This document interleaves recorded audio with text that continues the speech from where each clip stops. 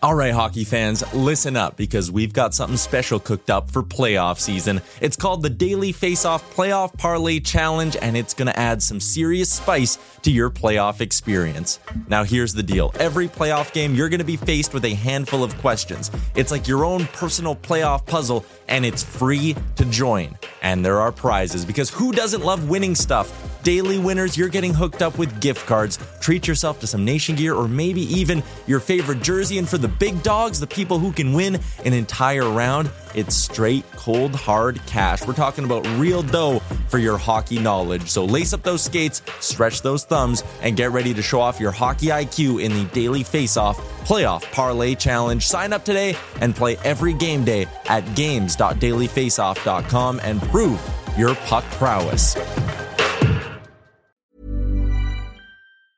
I'm Sandra, and I'm just the professional your small business was looking for. But you didn't hire me because you didn't use LinkedIn Jobs. LinkedIn has professionals you can't find anywhere else, including those who aren't actively looking for a new job, but might be open to the perfect role, like me. In a given month, over 70% of LinkedIn users don't visit other leading job sites. So if you're not looking on LinkedIn, you'll miss out on great candidates like Sandra. Start hiring professionals like a professional. Post your free job on linkedin.com/achieve today. Ever catch yourself eating the same flavorless dinner 3 days in a row?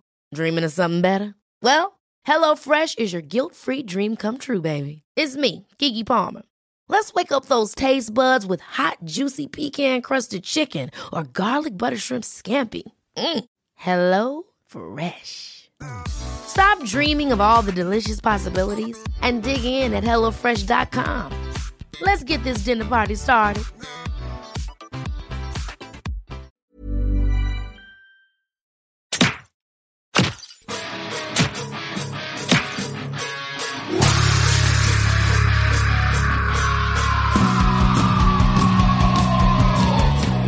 You're listening to Nasty Knuckles, the Hockey Outlaws podcast, with your hosts, Derek Nasty Sotomayor and former Philadelphia Flyer enforcer Riley Cote, as they go behind the scenes with your favorite NHL players. This week's guest is the wily vet and Stanley Cup champion, Jim Dowd. Time to face off.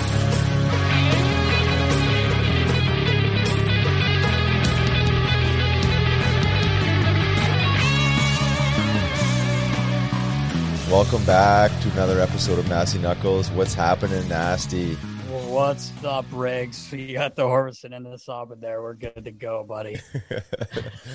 Just recovering from yesterday in my lower abdominal from laughing so hard. From the laughing. What a great time, man. It was awesome. Yeah, I appreciate you coming out. It was good Yeah, stuff. man. It's great golf tournament yesterday, Athletes for Care. You could probably explain a little bit about all that since you have so much to do with it.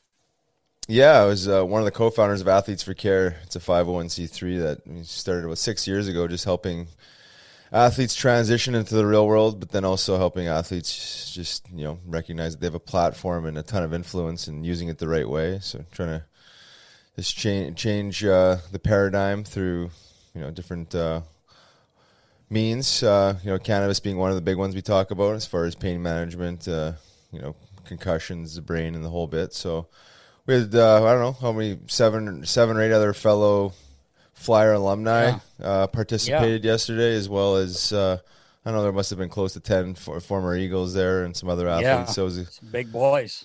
Some real big boys. Yeah, right. I was skin and bones compared to some of them, no question. They're probably like, this guy was a tough guy in hockey. It's about $160 blowing in the wind here. It's funny, but I tell you what, you were hitting them long off the tee. Oh, I don't know what that's. It was a rough go, man. Listen, I do have to say this because you hit the ball fairly well yesterday. For someone who never plays golf, people may not know this. You just are not a golfer. But you can't make contact, and you did yesterday, except for the 2 holes that we had to pay money. We didn't have to pay. We donate. It was for charity. Well, it was Litz that offered the 200 Beano for and you and I paid for it. We paid for it, yeah. The most expensive, shittiest shots of my career. So I have to tell everyone, we do have footage of this, so it will be out later. We had a great day with all our people from Nasty Knuckles yesterday, Evan and Josh and Jim. But we get to this 1 hole, and there's a former LPGA golfer there, really nice. And you donate 100 and you get a hole-in-one for the hole, or you donate 200 and you get a 0. So Lit says 200, and Riles and I are the only one with any money. So we end up paying. So Riles anyway steps up to the tee and hit it about, 4 yards? Oh, yeah. That'd damn near missed the ball. You'd be generous, give me 4 yards. It was a heavy shank slash. Heavy. Oh. Those are the only 2 shots you like that you didn't get off the tee, at least. Oh, you know my God. It was embarrassing. Oh, my God. But I was laughing. And I'm thinking, what is this woman thinking right now? This guy's a pro athlete. Oh, yeah. And she put it 10 feet from the pin. Oh, no, that would be me. Oh, that was you. Yeah, you beat her. That's right. Big deal. I did beat her. I don't know if we ever got her raffle tickets. Oh, she's supposed to send them to your email. She was supposed to email. Anyway, it was a great day. It was good stuff. Mark Farzetta joined us. It was awesome. And Neil Little, former goalie. He's a knucklehead. He's been on here before. Everybody knows him. He's a really good golfer. Yeah, really good. He was killing it. Farzy surprised me too, man. He was killing it. He hit some bombs yesterday. Yeah, he did. He got better as the day went on. I did too. My game was. I was struggling at first, and finally found it a little bit. And then our found boy your flow Evan. State. Oh yeah, Evan lost to Sovinson, but he did end up hitting some shots. You'll have to see what we're talking about later. I had this poor kid so rattled he didn't know where to shit or wind his watch. He was looking in his pockets and everything else. Oh, it was classic. One of the hardest I've laughed in a long time. But all around good time. But what's going on in the world of the NHL, Nast? What do you got for us? I'll tell you what. The series ended tonight. Tampa Bay took care of Carolina. I thought that would go a little longer. Games are close. Good games. Just Tampa just, they just always found a way to Tampa's good, to win, man. And they're good. I mean, it's not like they're not any good. Carolina, though, I think I had said to you, Ross, that's a team I like watching them play. They play so fast. Yep. But Tampa plays a fast game too, and they've got that big number 88, Vasilevsky back there. He's he did get lit up the other night, but it's like Grant Fuhr used to say, get me what he say, get me 7 boys, I guarantee you a win. Yeah, right. Score. Yeah. I think the score in game of 5 there was in Tampa, or 4, whatever it was. That was game 4. There was a lot of goals in that game. But anyway, then Montreal sweeping Winnipeg. Did not see that coming. Didn't see that. I'm not saying I didn't. They came in there after coming off that win, beating Toronto, which I don't think many people expected. But to sweep Winnipeg, I just didn't see that one. No, the only thing I could think of maybe was just the momentum of the Scheifele hit and the suspension and the karma of it. I don't know. I mean, not that you could say that would lead to a sweep, but nonetheless, I think George Laraque said it, as soon as that hit happened, is the Jets are done. They're done in 4, and he says it right away. It's kind of interesting philosophy, but something like that could impact the series, no question. Could probably work either way, but no, I mean.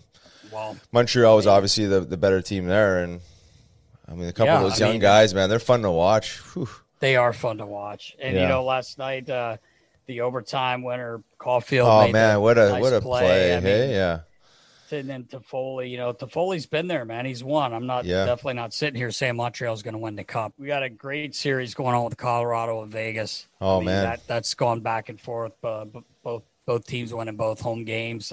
Big game 5 tonight, so it'll be interesting to see what happens. And then, man, the Islanders have a chance to close out the Bruins tomorrow, and I didn't see that either. No, I know. And it's not over. I mean, it's not over, but obviously it's not over. But I wouldn't have thought that they would have been so involved Yeah, I just thought that Boston was a better team going into it, but I did too. It is the playoffs. It's the playoffs, and when Anders Lee went down, I got to be honest. I'm like, this team's done. Like he's such a big part of their team. I know it's one guy, but like he's a big part of their team. Yeah, just it scores big goals, big guy in front of the net. He's your captain. Yeah, exactly. But like here goes Lou Lamoriello picks up Zajac and Palmieri, and Palmieri's got 6 goals. I know, right? In the playoffs. Yeah. It took him forever to get a regular season goal there at the end of the year, but this guy's got 6 goals all of a sudden. One of my favorite things was the other night, our buddy Christopher Stieg, he was on his Instagram, and he always puts up little videos, and he's kind of breaking the game down. And he had a great point. Zajac had played like 7.5 minutes, and Barzell had played 5. And I don't think there was a lot of penalties in that period. I understand Zajac would be out there more if there were penalties, but he had a thing on there that said free Barzell. Yeah. Trotzy must follow him because he played the shit out of him after that, and the guy took the game over. I mean, single-handedly took the game over. And then he had another good game last night as well. Obviously, he scored. They came up with that big win in Boston. So going back there, man, that's a tough place to win. It is. Boston's got to, you can't ever count them out, though. Those, Yeah. Bergeron and Marchand and Krejci and, all those guys, they just got a good team. And I think that's going to be a really good game. Yeah, no doubt. Yeah, I don't think that one's over. Pasta. I think that one's going 7. I think so too. Pasta, I don't want to leave him. Yeah, Pasta already. Plus, have you seen his suits coming to the games? Oh yeah, guy's such a wheel. I love that guy. Oh yeah, Heavy. Make a statement. Love it. I said to Sudsy, my dad, if those of you don't know, I said, he sends me a picture of one of Pasta's suits, and I was like, heavy drip, Dad. He goes, we used to get shots for that. I'll just leave it there. Yeah. Right. Anyway, so it's been interesting. Can't wait to watch this game tonight with Vegas and Colorado, and then tomorrow to see if Boston can force a Game 7. Yeah, should be good. All right, Riles. Well, let's get into episode number 26 with Jimmy the Junkyard Dog Dowd, presented to you by DraftKings Sportsbook. DraftKings Sportsbook is not only my favorite sportsbook, but also America's top-rated sportsbook. I love using DraftKings Sportsbook. It is easy to navigate, has plenty of instructions for new bettors, and nearly limitless ways to get in on all of the action. My friends and family have been loving DraftKings Sportsbook, and I know you will too. Listen to this great offer, Riggs. Let's hear it. DraftKings Sportsbook is putting you courtside with a chance to turn $1 into $100 in site credits. That's right. Pick any basketball team that is still in contention, bet $1, and if that team wins, you win $100 in site credit. Don't forget, DraftKings Sportsbook also offers great odds and promotions on baseball, hockey, and so much more all week long. DraftKings is safe, secure, and reliable, so you can deposit and withdraw your funds at your convenience. Download the top-rated DraftKings Sportsbook app now and use promo code KNUCKLES when you sign up to turn $1 into $100 in free credits. Bet on the basketball team of your choice to win their next game, and if they do, you will claim $100 in free credits. That's promo code KNUCKLES for a limited time only at DraftKings Sportsbook. Must be 21 or older, Pennsylvania only, new customers only. Wager paid out in site credits. Restrictions apply. In partnership with Meadows Racetrack and Casino, see DraftKings.com/sportsbook for details. Gambling problem? Call 1-800-GAMBLER. Kenny Rogers. What a deal. Let's go, Nast. Let's go. Welcome back to another episode of Nasty Knuckles. I'm Riley Cote. And I'm Derek Settlemeyer, and this week we are so happy to have our good buddy, the Junkyard Dog, Jimmy Dowd. What's up, brother? Hey guys, how you doing, man? Thanks for having me. Good to see you, Jimmy. Great to see you guys. Good to see you, brother. What's going on, my man?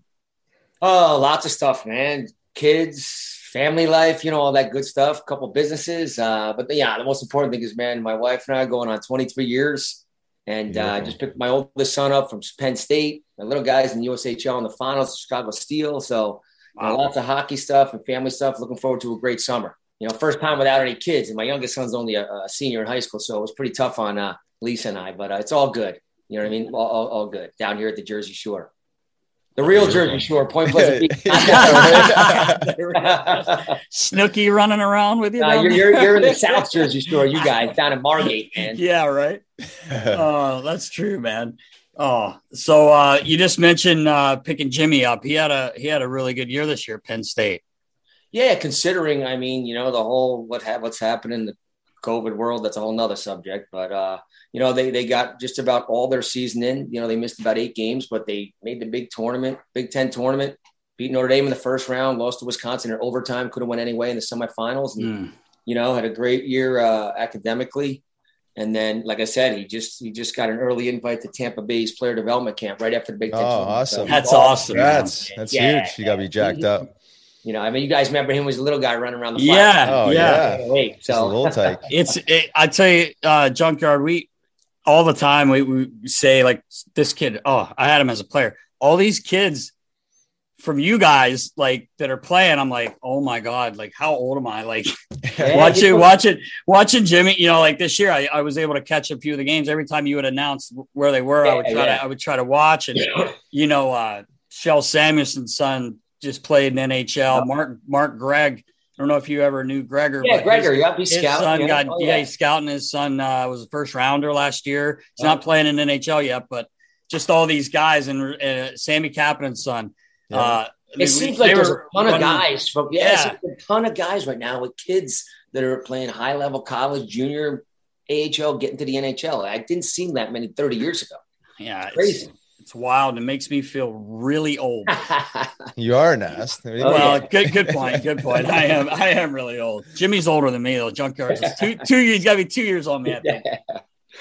But no, man, it's all good. Like I said, my little guy's out to Chicago Steel. Actually, he put in his time. He's only a 03 senior in high school, committed to Providence. But just a happy hockey mom and dad right now. He got called up to the NTDP the last month of the season, Team USA, which is like a nice surprise, But, the 2 great kids, and they're just, loving what they do. And mom keeps on them about the schooling, which is, probably the biggest thing. Because at the end of the day, I never realized that you play 17 years in the NHL. You're 40 years old. You got a whole life to live, Yeah, that's the truth. Well, they got a good mentor / coach, man. Yeah. What's that? So they got a good mentor / coach, man. It's like you lived it and you experience all the game has to offer on every level. And, I don't think too many kids get that type of coaching, right? Maybe at the rink, but not at home. Yeah. You know what? It worked out. My career actually worked out pretty good because we didn't have kids till we were a little bit older. And, obviously I was with the Devils in the beginning, then all over. And the Devils brought me back when I was 39 years old. I got to live at home. 40 years old, play with the Flyers down with you guys. It was amazing. Got to live at home and, had the best of both worlds, coming back from road trip, I'd stay with Uppy. So it was great. Got my, oh boy. And then, so it was great the last couple of years. And then when I was done, I had a couple offers to coach in a couple different organizations, but I said, you know what? Played 17 years. My wife's been a trooper through this whole thing. Went back home, just wanted to start coaching my boys. And I wouldn't have traded the last 12 years for anything. I got to coach my boys all the way up from mites all the way till bantams and midgets, and that was if they were into hockey. I didn't really care if they were into hockey, but you know how it goes. They saw me play quite a bit on TV and live when they were younger. Funny story, actually, my oldest son saw me a ton play. My little guy, not as much as him. So Anthony played when he was 5 years old, and he told mom and dad, he told us, hey, mom and dad, I want to retire. We're like, all right, no problem. 5 years old. So he retired, did nothing. He didn't go on the ice for 2 straight years. No way. Not once. He did karate for a year, like unbelievable, man. And he did a couple other things, surfs all the time and all that. And it was about just after he turned 7, that middle of August, he turns to us one day and says, Mommy, Dad, I want to play hockey again. We're like, what? All right. So we put him in the house league that year just to make sure. And the rest is history. Yeah. Wow. It's pretty funny, man. So, and then they're so close. Jimmy and Anthony are close. It's funny as hell. It's great to see. But like you said, Riles, I've been through it all. Been through ups and downs. Great coaches. I've been some okay coaches, some bad coaches. So I wouldn't have traded the last 12 years for anything. And pro sports is amazing. It's great, but it's tough on the family guy. You know that. Yeah. Oh, yeah. I've seen guys, and Nast, you've been around it, and Riles. you see got coaches, their kids, their son or daughter's 5 years old, 10 years go by, they're 15 years old. They don't know who their kids are, you know? Right. And it's not on purpose. It's just the pro lifestyle. So I'm very happy with the call that I made just to, yeah, I remember coach the boys, and go from there. I remember you almost got back with us for the second year in Philly, and it didn't work out, unfortunately. And then, I remember you saying, well, I'm going to, when we would catch up, you had started doing that. You were taking care of coaching the boys and that. And I'm like, well, I know they're going to have the neatest lockers wherever they go to play, Riggs? Oh, yeah. And like, I tell you what, you know what I should have done, Junkyard? I should have hired you with me. You're as anal as I was about the room, everything being straight, but I never had to go near your stall. It's great. A funny story, because people ask me all the time, what's it like being an NHL locker room every day? I'm like, listen, guys, you walk in, man, everything's right in order no matter what NHL team you're on, man. If there's one piece of tape in your garbage that day, they give you a new garbage bag. Everything. That's why it's the NHL, the top level. It's pretty cool. It's amazing. And, that's just for whatever reason, I've been that way my whole life, right? So, yeah, I get about that. I get that. My dad is when I first started my very first year, I was in Florida with the Panthers, the inaugural season there, and I thought this guy was out of his mind. I couldn't understand. I mean, I thought this place is clean, the locker room's clean. He'd come around, he's like, got a white glove on. This is not the Kleenex box needs to be all the way over to the left in the stall. I'm like, holy cow, man. But then I realized once I finally was able to be a head guy, why. And then I turned into that. And I know kids worked for me in the minor leagues were probably like, dude, you are effed up, man. Like, there is something wrong. Like I've got the socks, the stripes on the socks under the pants. They've got to be perfect, and they're like, no one really sees them. I'm like, I do. I don't care. I'm one of these, but you were a guy, and Riley and I can't remember who we had on that we were talking about. It might have been Hartsey. I think it was Hartsey, Scott Hartnell. I was like, the funniest thing was like, I never had to touch your stall. The day you got there, you saw how it was hung, and I never, ever had to go to your stall. But our favorite part was lifting up underneath in your little gray shorts, the little folded up, the little gray tees, softy tees, folded up, and then the socks. Hey, and I'll never forget. I know I said it with Scotty Hartnell, but I remember you saying to me, "Hey, get any more of these shorts?" And I'm like, "Bro, these are like 80s, man." He's like, I'm like, because he says to me, but listen, this fucker, he says to me the one right when he first got there, he's like, "Hey, do you have any of these shorts?" I'm like, "No, I got shorts that actually kind of go down to your knees now, like the guys kind of wear longer shorts." And he's like, "Ah, man." I'm like, "I don't even know if I can find those things." So the next day, here comes Junkyard. He's got about 4 pair. Well, I thought you didn't have any. Well, I got a couple at home. And so we could put them in all the different bags. Cause we had the road bag, the morning the morning skate bag, the game bag, and then the game bag at home, and then the skate zone. And so he ends up having these, but he asked me about 3 times, "You think we can get any?" I'm going to need them here when I'm done, but they were always, we searched out the company, man. We found them. They sent them to us. I think they were down in Alabama or something. That's where the company was from. I remember that. They're kind of, I don't know if you guys, even in the NBA, they're kind of coming back where the shorts aren't as long anymore. Yeah. Oh, really? Yeah, that's too funny. Somebody's calling. That was my son. That was Jimmy Dowd. That was Jimmy Dowd Jr. That was my son. He's Jimmy. What's up, brother? We'll get him on soon. Don't worry. Tell him he'll be on. Yeah, but that's a great story, man. Another good story is I used to get my chops busted my last few years wearing Bauer 2000s because I was grandfathered in. They were still making the Bauer 2000. But these are the best skates ever made. Yeah. So by the way, I found like 3 pairs. We were cleaning out a bunch of stuff like 4 or 5 years ago. My wife's like, "Come on, we got so much hockey stuff here. What can we get rid of?" One of those. I'm like, okay. Found 3 brand new pairs that I had stockpiled my last couple years. Wow. So they're the best. Can't get rid of those. They're still the best skates ever made, man. The gray shorts are in the boxes too, probably. Yeah. Open them up. It made me laugh, but it was funny as you just open up your stall. If I had to get something, and everything was just so neat, and I'm like, I love this guy. I loved you anyway, but it was just so hilarious how they were just perfect. And I'm like, oh yeah, he should be an equipment guy after when he's done. But and a funny story about when I came 41 years old, tried to make the team. I look back on that. I didn't really work out hard that much that summer, and Homer calls me in. He's like, "Yeah, hey, And I loved Homer, man. He was great. He was the one that gave me the opportunity the year before. And, you're not going to make it. I was like, all right. I went right from Voorhees right to Westchester, PA. My son was playing in, the Mike Silversticks. So I just went right to start coaching my son right after that NHL camp. I knew, it was no big deal. It was a great run, man. You kidding me? Man. College hockey, let alone NHL for 17 years. Crazy. Well, speaking of Jimmy, your college career, I mean, what a career. You won a national championship, if I'm not mistaken. But we were looking and we saw you had 274 points in 181 games in college. That's that's huge, man. Yeah. You know what? I my story, I grew up in Brick, New Jersey, never left. When I grew up back in the day in Brick, New Jersey, you had the Rockets, New Jersey Rockets up north, and the Little Flyers down south. Those were like the two teams that recruited and had all the money, and everybody, all the best players wanted to go to. And I never left Brick. You know what I mean? We'd play those guys. We'd lose 9-1, 10-2. If we ever beat them, we'd beat them 2-1. You know what I mean? Yeah. Somehow we got lucky, but it was one of those, I never thought. I was just growing up playing hockey because I loved it. You know what I mean? And I'm a firm believer one person could change your life forever. For me, that was Frank Anzalone at Lake Superior, and it just that was the perfect time in my life. I knew nothing about college hockey. I was just a kid from Brick playing hockey and baseball, trying to stay out of trouble, basically. You know what I mean? Yeah. And sports was my outlet. And then these guys saw me at the Chicago Showcase. The first year ever, New Jersey took a team to the Chicago Showcase. Was my junior year going into my senior year. I went out there, and that's when Lake State originally saw me.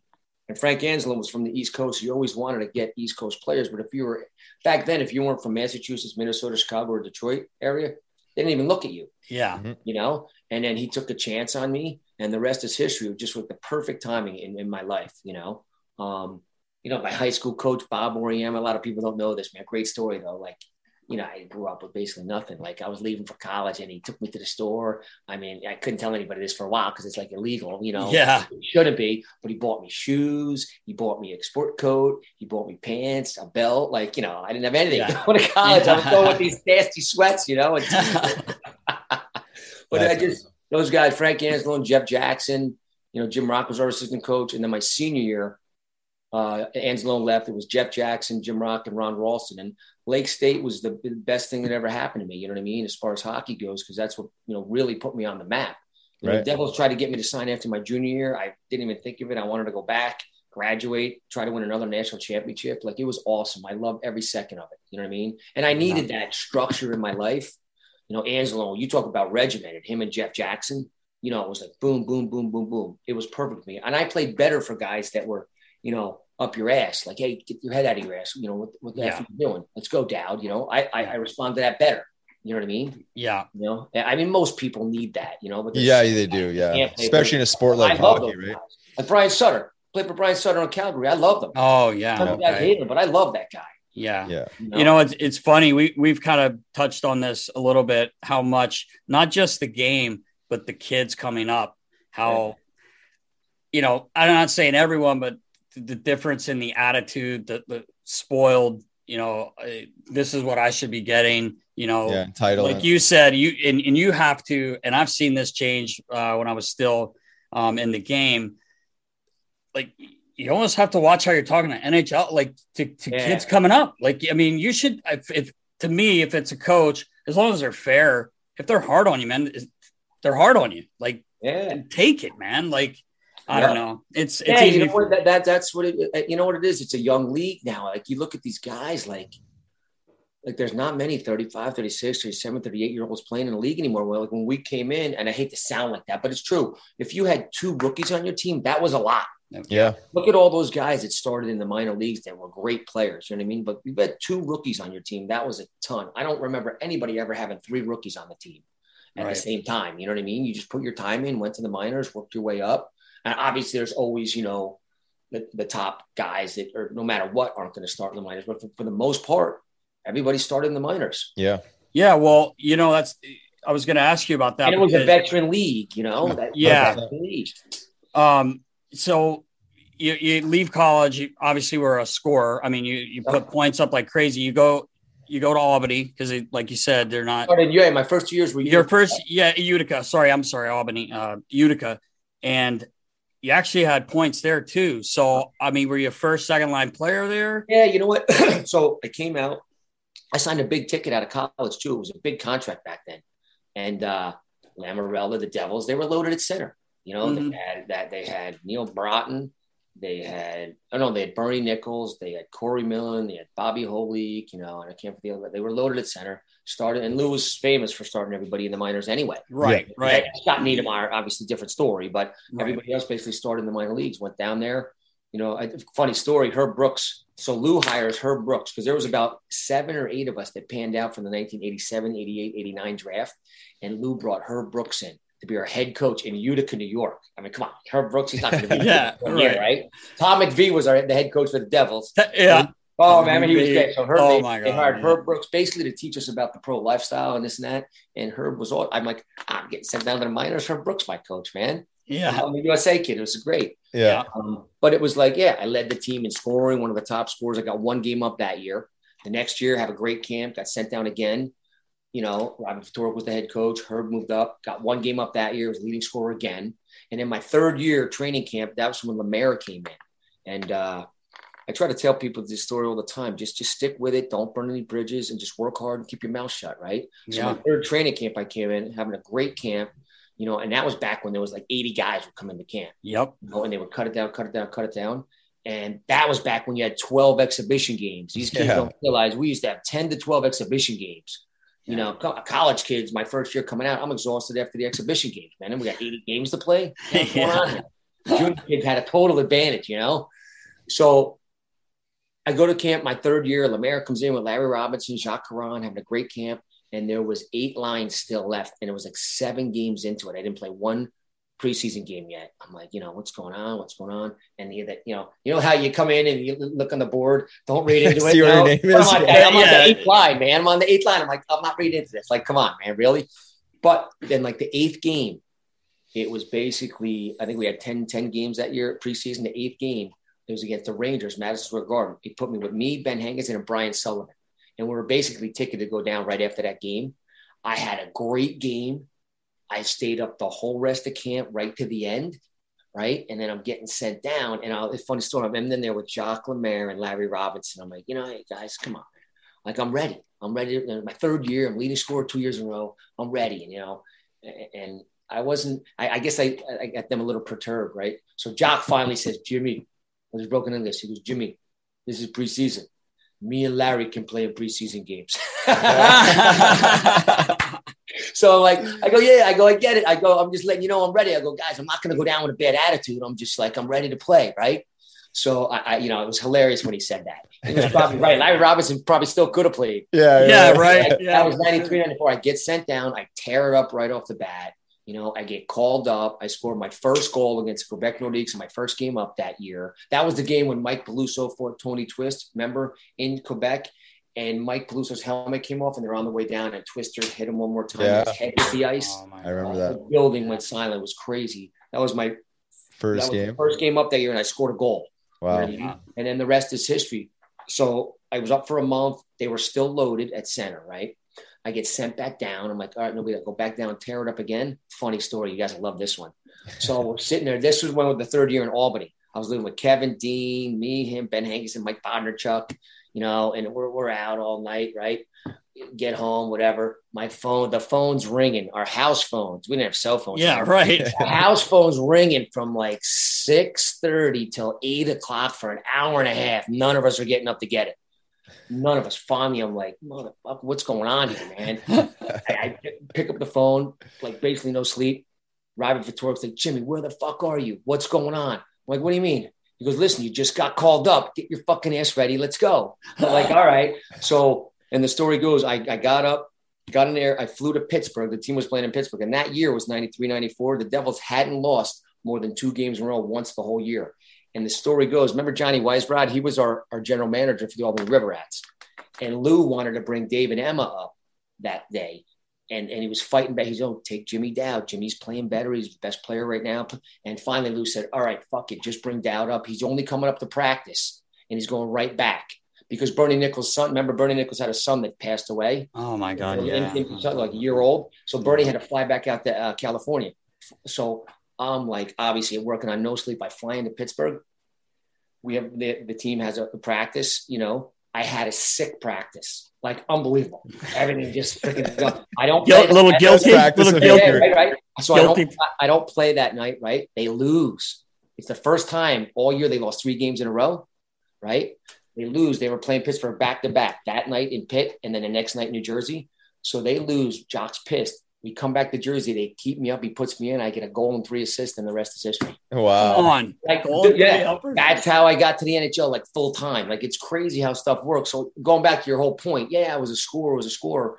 But, I try to tell people sooner or later, when you're not the best anymore, you're not scoring. You got to find a way to fit in. There were so many guys that are 25, 26, 28 years old when they're not top 6 forward or something. They whine and bitch and they're out. 100%. You know me. I just want to be on a team. I love winning. And the best was when you have success early on. We lost to the Rangers in the conference final, won a cup. I could play on the first line. I could play on the fourth line. I could penalty kill, power play, whatever. I was just a good, reliable player. And I played 17 years. Like, come on, man. Yeah. And so many guys, it's all mental. It's so true. All the cliches you hear after a while, it's just mental. Oh yeah. No, 100%. Totally mental. Yeah. If you work hard, have a good attitude, be a good teammate, that's all that matters. You can play for a long time. Yeah. You've proven that. Was it difficult for you? Like, I'm not sure what kind of style you guys played it in college. With the points, I'm imagining you were, they were, how it's, when everybody called the Devils the trap team and all that. Yeah. They called us a clutch and grab team at Lake State, but come on, man, we destroyed everybody. Well, I was going to say the points. I mean, your points alone are like, Crazy. But what I was going to ask you is, so you go to Utica and then Albany for a little bit as well. You're the leading scorer. Was it difficult when you got called up because they were playing more of that trap, or were you guys playing that in Albany as well, or in Utica? No, that wasn't the case at all. Like when I got called up to the Devils, I was on the 2 cup run years there, 93, 94, 94, 95. It was the best. I was on the third line, which is the best line to be on the NHL because nobody checks you. The first 2 lines canceled. It was me, Billy Guerin, and Zella Kukin. I mean, think about that. Yeah, right. It was there. And Jacques Lemaire's like, Jimmy, this is your job. No, he was Billy. This is your job. You go up and down the ice and shoot the puck. Zelly, you go drive the net. Jimmy, you get the puck past to Billy. He shoots. You stay high. Yeah, that's all right. It worked. Couple good players to play on a third line with, man. Yeah, right. And poor Zelly, if he didn't have that eye injury, he would have been unbelievable for 15 years. Yeah. He's one of only 3 guys. Look it up. He's one of only 3 guys, trivia question, in the NHL history to score 20 goals in the AHL in the same year and the NHL. Oh, wow. That's unbelibliable. That is. Think about that. I forgot about that eye injury. League in 1 year. Yeah, that is impressive. Billy Guerin was one of my favorite players. Yeah. Always. I got to know him a little bit way back in, it was 96, and we had the World Cup. Yes. And US had the US team had the camp for a week in Philly. So I worked with them a little bit and I got to know him pretty good. And then it's funny, I would run into him because he's from the area, or his wife. So I would see him around. But anyway, like, what a great guy. I love the way he played. And he's turned it around in many there. Like he's done a great job there. And then, they got a fucking good team this year. Yeah, they're good, man. And they just get there at the right time. And he's got more about him. I played with him in Edmonton as well. And also going back to Lake State, it's Frank Anzalone, man. Don't let anybody tell you any difference about Lake State. If it weren't for Frank Anzalone, Lake State wouldn't even be on the map. He built that team into a powerhouse, and the best was we didn't get our first blue chip recruit there until my junior year. Like he grabbed me from Jersey. He didn't know how it was going to turn out. Tim Breslin, from the USHL, Doug LaPrade from Thunder Bay, all these guys that weren't tier 1 players, so to speak. But our first blue chip recruit we ever got was Doug Waite. My junior year, he came in as a freshman, and all those guys like him, they either went to Michigan or Michigan State. Yeah, right. Him and his dad came up on the visit. They loved how Anzalone, what he was doing, how he's developing guys to get to the next level, and it was no bullshit. You know what I mean? And we were on the power play together and we just worked magic. I mean, he's, he was the first blue chip recruit we ever got there. And you could tell right off the bat that he wasn't going to be there 4 years. Right. My junior and senior year, he was a freshman and sophomore. Then again, I got to play with him in Edmonton as well. Yeah. Oh yeah. That's right. That's awesome. So, but again, it just goes back to, what do you want to do? You want to play in the NHL? You want to whine and bitch and you're not a scorer anymore? Or you go home. Right. I chose to play in the NHL. Yeah, exactly. Right? Exactly. Riles. I mean, how many of you guys freaking score? I mean, tons of guys like yourself scoring juniors. Then you get to a certain point, you got to figure out how to fit in. Dave Schultz, I got to know him that last year in Philly. His story is amazing, man. He was a 50-goal scorer in juniors. Yeah. He was down in the minors, has a fight. He never really fought before. All of a sudden, he knocks some guy out, and the rest is history. You know what I mean? I've got 2 cups. He's one of the most famous guys in all of hockey. I know, right? Yeah, it's amazing, but it's such a simple thing to understand if you're willing to buy into it, right? It's like, how bad do you want it? Do you want to be a great American League player and be okay with that, or do you want to be like an average or below average NHL player? I guess it all depends on what they want to do. There's nothing wrong with either or. Yeah. But or go to Europe, Yeah, or go to Europe, and exactly. So, it's like the NHL, man. It's the NHL. It's the NHL, man. It doesn't you can't go any higher. Yeah, you know where to go. That's right. Yeah, no, it's interesting, thought process for sure. And the guys that, are willing to adapt and take on, a lesser role and really putting their ego aside to some degree, right? I mean, because it's humbling, right? I mean, you're not good enough to play here, but you're good enough to play here. And then you have to be okay with that, right? And obviously you did that for 17 years. Yep. And you got to remember, right? There's 30, now there's 31 teams, going to be 32. You got every team looking at you, you know what I mean? Yep. Every team. I'll never forget what Robert Torek said to me, because it was my second year. He was our head coach in Utica, and he knew we like to have our fun and all that stuff, And he's like, he called me up to the bus one time coming over from Rochester. I'll never forget it. Rochester back to his Jimmy. Do you realize if you have 3 good weeks, your life, you can change your life forever? I'm like, I don't know. What do you mean? I didn't really know what he meant, He goes, just stay focused, and you could have 3 good weeks and your life could change forever. And basically, that's what happened to me. It happens to a lot of guys that aren't necessarily. I was an 8th round draft pick. You know what I mean? Back when there was 12 rounds. Right. How many 8th rounders ever made it? You know what I mean? Yeah. You just stick with it. You got to be the right place, the right time. It only takes one human being to like you, change your life. Yeah, that's the truth. You see that a lot too in playoffs, where guys get the shot in playoffs to get the call up. They had a great season, and then they either dominate or they have a really strong playoffs, and they sign their big ticket, and they never really live up to it. But it happens. But then they play an extra 6, 7 years, 8 years. Yeah, exactly. Right. You're on the map. You're on the map for sure. Jimmy, I found a couple interesting little tidbits about you. I didn't realize that you'd 2 times in your career you'd been traded and never played a game for that team, and traded within the same day or shortly thereafter. Yeah. So the first one was it was a 3-way deal with Jersey, Hartford, and Vancouver. I went to Hartford. Jocelyn Lemieux came to New Jersey, and then Jeff Brown went from Vancouver to Hartford. I went to Hartford to Vancouver. Yeah. Oh, so it was actually part of the same trade. It wasn't 2 separate trades. Yeah, it was like a 3-way deal, right? Yeah, that was that. And then I I actually have, we got 2 NHL records, by the way. It's pretty funny. My kids laugh about it. One is 10, the most teams played on by an American-born player, 10, right? I think Silly's got the record. He played on 12 teams overall, or 11. Silly, yeah. Mike Sillinger. And the other was the 2 fastest goals in NHL history, me and Richard Park. Really? Parksy. Dude, Parksy. Oh, yeah, another Flyers guy. We're at the Wild. We're with the Minnesota Wild, and it was 2-2. I scored the go-ahead goal with under a minute left, against the Hawks. And then the next opening face-off, Parksy comes out. We're winning 3-2. They pulled their goalie, dropped the puck. He shot it right from center ice, right in the net. 2 fastest goals in NHL history. Really? Wow. But the other one, Rouse, going back to your point, the other one was Nashville. So after, I forget what it was, but Nashville signed me. That was when I had a little blip in my career, and that's when I got into the whole nutrition. When I was 28 years old, changed everything. I cut out drinking during the season, whatever, and I got into nutrition. My wife and I signed with Nashville. The Predators, and I was having a great camp. There's another story you'll love, man. I'm having a great camp, right? I started out slow there, but I was having a really good camp. So we're getting ready to go on a plane to go play Carolina Hurricanes in a preseason game. And it was me, Michael Stalenkov, and I forget who it was.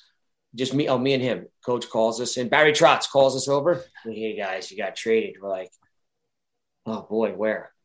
He paused. He didn't want to tell us. It was Edmonton. I'm like, oh. So that was me, Michael Stalenkov, for Greg DeVries, Drake Berehowski, and Eric Michaud. Those three went to Nashville. We went there, but it worked out great because I had a great role because Kevin Lowe was the head coach. McTavish was the assistant. And I played against them 93, 94. They loved me. You know what I mean? I ended up going there, and that's what got me back on the NHL scene. You know what I mean? Had a great role, played fourth line penalty kill. I was actually played point on the power play. How about that? Fourth line center, but I killed penalties and played point on the power play. Wow. Yeah. That don't happen very often. No. So McTavish and Lowe, like I remember in 93-94, the conference finals, man, you fucking old man, what are you still playing for? You know, go fuck yourself. You know what I mean? Like, McTavish, no helm. People forget, man. He had no helm. Playing against this guy that I watched growing up, facing off. His line went against my line the whole series, rubbing his helmet against me, and he's an ex-Flyer as well. Yeah. Wow. But like I said, man, it just goes back to if you can teach kids at a young age, man, just persevere. And the only two things that really matter are working hard and being a good teammate. Yeah. That's all that matters. Yeah. Wow. That's it, right? Saves for a goalie doesn't mean shit. Just work hard, be a good teammate, help your team win. Nothing else matters. Yeah, you're so right. You think Wayne Gretzky talks about his points he had? No. All his teammates and how his team won championships. Yeah. You know what I mean? Speaking, it's funny you just said that because I wanted to ask you about something. So we had a kid come in. Riles, actually, Jimmy, you might know. Remember Ryan Patolny? Oh, yeah. He was there. He was supposed to be the center that year. Right. So Potsy played many, but he was funny. He used to tell us that when he was playing in college, you were in Minnesota for so long, and they would, for practice, some days everybody had the Jimmy Dowd tuck. You know how he tucked the jersey? Oh yeah, right, yeah, like sure. Gratz, you and Gratz. Like I mean, hey. But it was so funny. Potsy's like, oh, dude, we used to always like do the Jimmy Dowd tuck. That was it. Today's practice, you got to be tucked in, and I just always thought that was funny. Paul Martin. I became real good friends with Paulie Martin because when the Devils brought me out, he pulled the pants up high and tucked the shirt in, man. Yeah, good style. I love that, man. Styling, man, right? Only a select few can rock that, and you're one of them. But I'll tell you, man, the one people ask me all the time, like growing up where I grew up, it was like the borderline because the Devils didn't move here till '82, so we hated the Flyers growing up.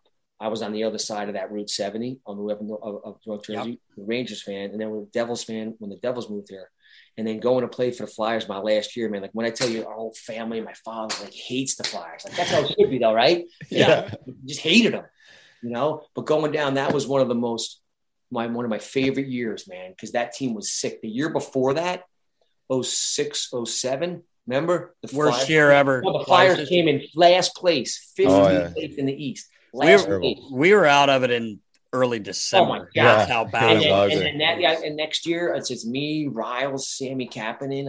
It was great. It was a blast. I went to camp without a contract. Yeah. You know? Homer said, "Listen, if you come in here and do what you do, I'll get you a contract." I said, "No problem. I'm not going to go anywhere else." You know, because I personally called Homer that summer and said, "Hey, I heard you tried to trade for me. I want to come play for you this year." Oh, nice. We're over the salary cap. He goes, he was looking at Mike Eastwood, somebody else, and they were looking for a guy like Mike Eastwood and myself, you know, a guy that play a depth player and all that. I said, "Listen, I'll come and make your team, you know, no problem." He goes, "If you do what you do, I'll make room for you." And lo and behold, they made room for me. It was one of the best years I've ever had. That was a fun. We had a great year of everything on that. Yes, team, man. Yes. We walked in the conference finals to the Penguins in 5 games. Tiemann got hurt. He was out that whole series. It just Coburn got hurt. Gagne was hurt. I think Carter was hurt too, if I'm not mistaken. I mean, that was such a fun year, man. It was an amazing year. That was one of the best group of guys I've ever played with.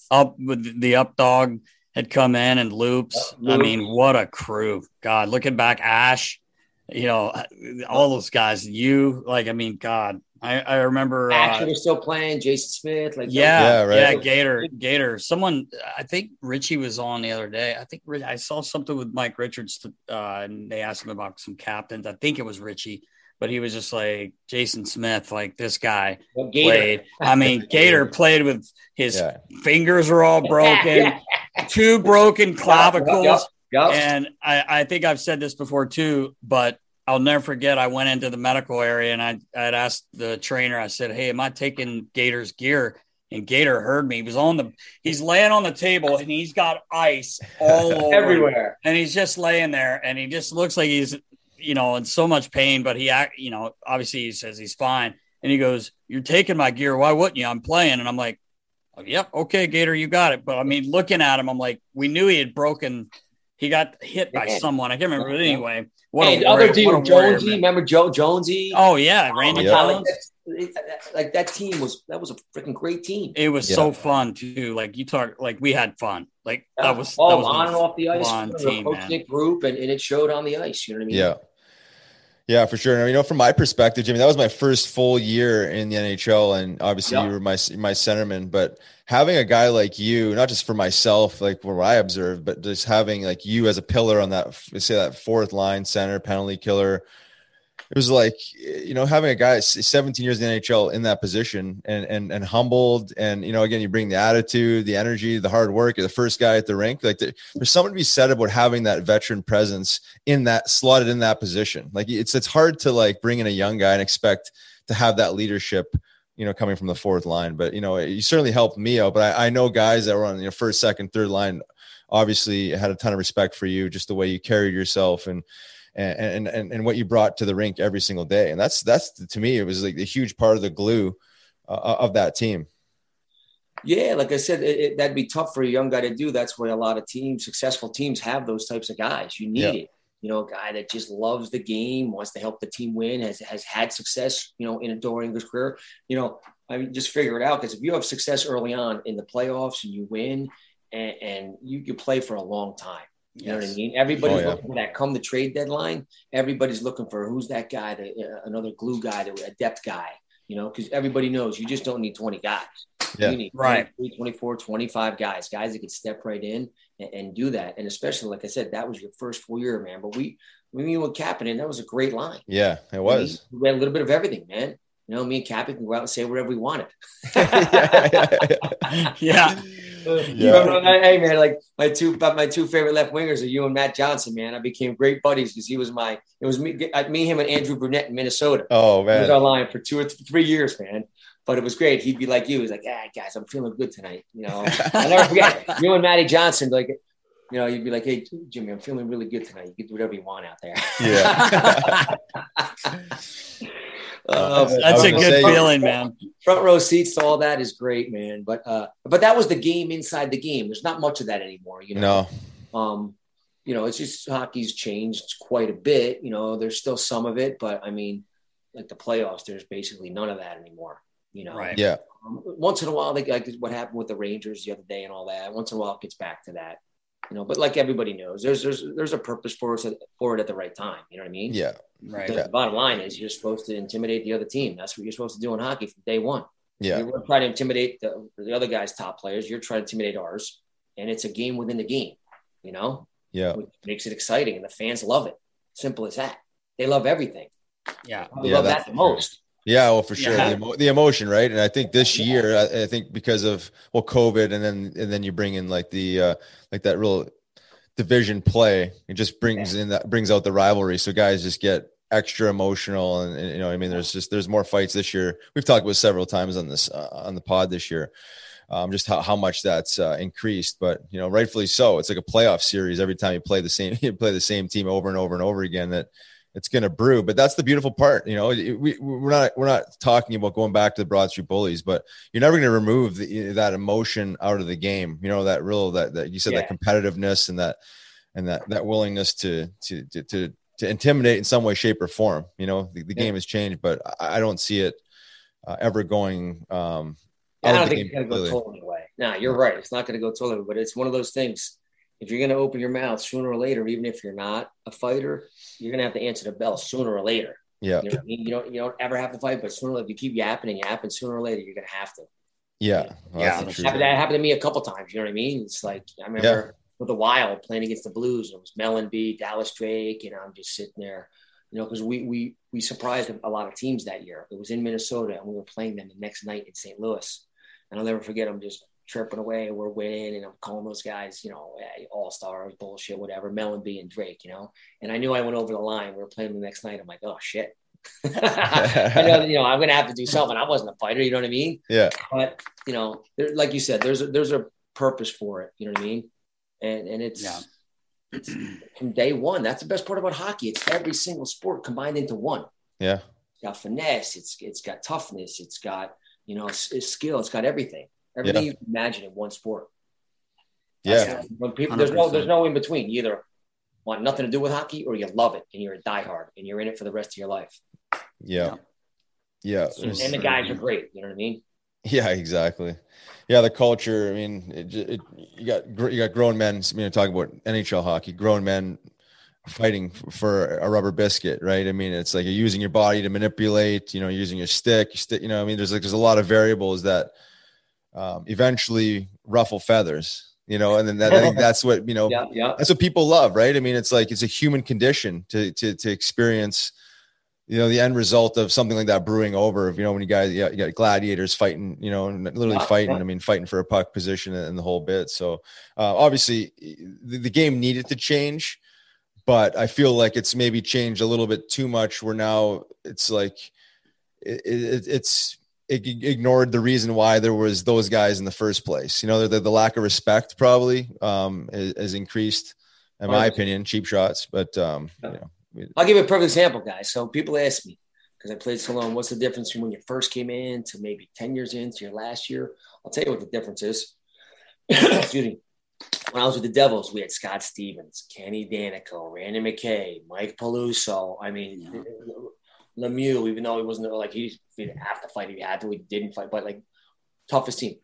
We would go every time we played the Flyers, you know, we'd go down, drive down the night before, stay in the Ritz-Carlton, whatever, get up the next day, have our pregame skate, come back to the hotel. Then we'd leave. The bus would leave at 4:30 for a 7:00 game. We'd be on the bus and you couldn't hear a pin drop going into Philly, right? You know, with Scott Stevens and all them. And then my last season, 06, 07, when the Devils brought me back, and 08, 09, it was like going into Philly was like playing a youth hockey game. Nobody's worried about anything. And the Flyers back then had they had Tocchet, they had Dave Brown, they had, you know, the list goes on. Like, and not that those guys were scared, but they're freaking nervous. You know what I mean? Yeah. But my point is, back that my last 2 years, 06, 07, and 07, 08, it was just like no one's worried about anything, just going to play a youth hockey game, you know, for the most part. That's the biggest difference. You know what I mean? You know, like we had Riles and they had Cam Janssens and all, but it was like you said, that's when it sort of started going a different way. Yeah. And now, and there was, even then that last year, so many guys, cheap shots where if something happened, it was taken care of right away, you know, and they were getting the characters out of the game. That's the biggest thing. Like, come on, man, let's get one thing straight. Riles, you're one of the most, the guys like you are one of the most popular parts of hockey. You know what I mean?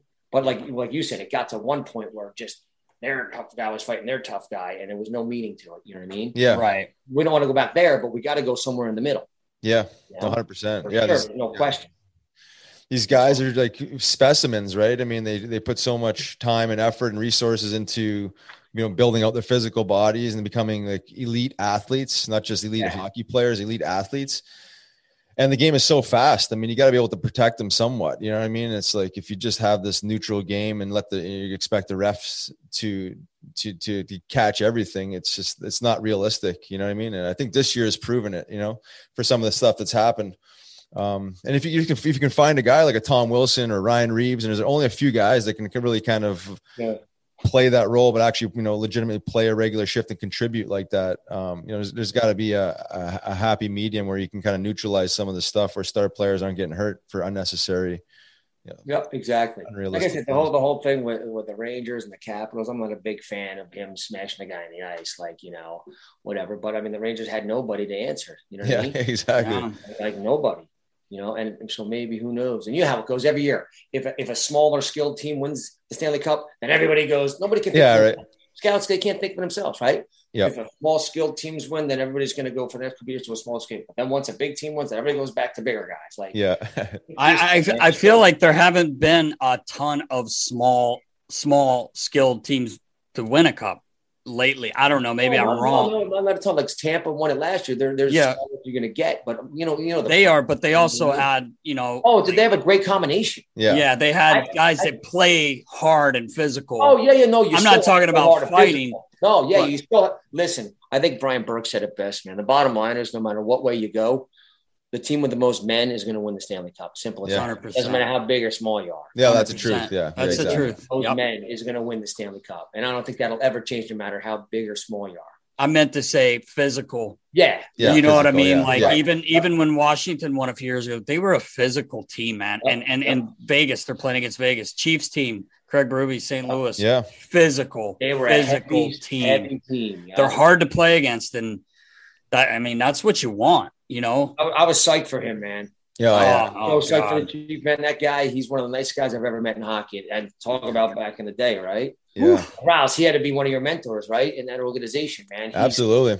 He's a great guy on and off the ice. You're not going to find a better person. No, we talked about this before. Like, I wasn't overly invested in the NHL up until that run. And I was like on Chiefs, board. I mean, 100%. I was like, watching playoffs fully, totally engaged because of Chief. I mean, it was like, you root, he's a guy you root for, right? I mean, he's a great guy. Obviously besides him being one of the toughest guys to ever play, he just like commanded respect. And then anybody you talk to within that locker room, I know Nasty's told me before, there was one guy in that locker room that didn't like him, whether they were playing first line, fourth line, or scratch. And that's just, just a compliment to him. So, like you said, I mean, I was extremely excited to see him go the distance. Yeah. Especially that season. I mean, they were like last place and turned that ship around. January, last place in Philly. January 5th, I think, right? In Philly, they started that turnaround. And hey, Junkyard, you know what happened? The boys went out the night before and they got in one. Team building. Right. Hey, that's what did it. Hey, it's old school. Every once in a while. Not all the time. Not all the time. It's not a bad thing. You can't especially what's going on in the last year. Like you playing every other. These guys playing 4 games a week, man. Yeah. Like but every once in a while, even the GMs and the coaches that aren't into that at all, they know every once in a while a team's got to go out. For sure. Don't make it a habit, but hey, go out. How shit in the bed, right? What else? How much worse can it get? He just is like, go do some team building, come back to the rink and work. I remember a few years ago, I was still with the Flyers, and we lost 10 straight games. And I think we played at home that afternoon, flew into Calgary, and the guys were like, "It's on! Like we're getting it, we're getting N1." And I mean, it was a rodeo. We didn't play the next day, obviously. But still guys are hurt, but we went on a roll. Like I can't remember if we won every game on that West Coast trip, but it was like 4-0-1 or something. Like and it kind of turned and we ended up making the playoffs that year too. And then we had a year where we won 10 in a row and didn't make the playoffs, which is just crazy to think. There's something in the water down in South Jersey. Yeah, man, it's unbelievable going on, man. Injuries and stuff. But again, going back to the 07-08 year, that was an amazing run. But there's something down in I bust chops, man. There's something down in the water, South Jersey and Philly, man. I don't know what it is. They got to get a cup soon, man. They deserve it, man. I know, man. I hopefully it happens soon, man. You never know. It's like, go ahead. No, I was going to say, you can attest to it, man. I mean, you got to have everything work in your favor. You need luck. You need try to stay injury free. I mean, there's many things, obviously, we know. Hopefully, even that year, you can always make excuses, but we did make it to the conference finals that year, and we were depleted. Like we had so many guys were hurt, and they were pretty key guys as well. But that happens, and you got to find a way. Like teams, it happens to everyone. So, but you're right. The Blues. Yeah. The first Stanley Cup in the history of the Blues. Took them how long? They came in 71, 72, I think. Yeah. Like, come on, it's not easy. I tell people, it was so easy to win a championship. Everyone would have a Little League championship. Like, what are you talking about? Go think about it. Every town in America has a Little League. Yeah. Right. There's only one Little League champ a year. How many people you have a Little League championship? Hardly anybody. It's not easy to win a championship. Right. You're right. And every single thing has to go right. Yeah, you're right, man. It's and you were able to lift that cup, which is awesome. Crazy. Yep. It's amazing. Yeah, that was just it. And that was just a team, man. It was unbelievable. Like we lost in 94. That was some people call that one of the best series ever. The 93-94 Rangers. Mateau's overtime. Yeah, right. What a shit going. You had your guy. Hey, I've gotten more business out of that picture. I'm sure you've seen that picture of me covering Tikin on the back door. Yeah. More business out of that picture than anything I've ever done. Because I'm in Ranger land over here. Yeah, right. Crazy, man. But yeah, everything's got to go right. But that team was just, on a mission. I mean, and then look, a couple years after that, the Flyers, the teams they had, they got to the finals. They get swept by Detroit. You know what I mean? Yeah, right there. And yet there was the Flyers had some sick teams. Yeah, no, 100%. Mr. Schneider. Yeah. Oh man. I mean, the man he wanted to win. He didn't care what it took. Yep. He just as a Flyers fan, you can never be mad at Ed Schneider. No, never. He gave all the access to everything. He did everything. He never said no. Like, is it going to help? Yes, sir. Get it. And people don't realize anything. Every home game he was in there, win or lose, shaking. Win or lose. Yep. Shook every player's hand and then left in the game. You know what I mean? That was an amazing guy. That was one thing that always stood out to me. Obviously, with my dad doing this job when I was a kid, I had met Mr. Schneider a ton of times. He was always so nice to me. But I just loved the fact that he came down win or lose. So a lot of guys are rah-rah guys. They only come down if you win. Oh, yeah. He would be pissed. There could be nights where he was pissed. He lost 3-4 in a row. He's like, that's unacceptable. But he always came down, looked you guys in the eyes and shook your hand. And he had your back no matter what, man. Like, there's so many stories about Mr. Schneider that people know. But, I mean, that man he was amazing. Yeah, doing just what he did for the community in South Jersey, and all the rinks and in the city, buying the Flyer skate zones, all that, man. Just a really good guy. He was awesome. Yeah. Junkyard, I do need to bring this up because unfortunately I have been in the finals. My dad lost in 3 Stanley Cup finals, I believe, if I'm not mistaken. I was fortunate enough the year after when Roz was here, we lost to Chicago. But in 97, 98, I ran into you for the first time. I didn't really know you. We were playing in St. John's, St. John, New Brunswick, and the Phantoms. We beat you guys in 6 games. But, man, looking back, even then, like, your team, some of the players, you had Marty St. Louis, Ziggy in net. I mean, and there's other guys too, but I mean, that was a really good finals. I think it probably could have gone 7, just the team. We got fortunate enough to grab 2 wins there in St. John, which was a hard thing to do. And I remember Rocky Thompson and Frankie had 3 unbelievable fights, man. Yeah. But I have to at least say I got that championship on you, even though you do have a Stanley Cup. But both those teams were sick, and that was the year that I had a little blip in my career, right? And that was the beginning of me getting back to the NHL, And again, I got to thank my wife Lisa, man. Like, she was a trooper through all this. You know what I mean? And like, we could have went to Europe, made some great money. You know what I mean? I was still young enough to go to Europe, play there for, 5 or 10 years. And I said, let's just give it another shot. We'll give it 1 to 2 years. If we don't get back to the NHL, we're still young enough to go over to Europe. Italy was paying great money, Sweden, all these places. I go, let's just sit tight. And she stuck with it. And that was a great year. Bill Stewart was our head coach there. And we had Beastie, one of my best friends of all of hockey. Oh, Bass.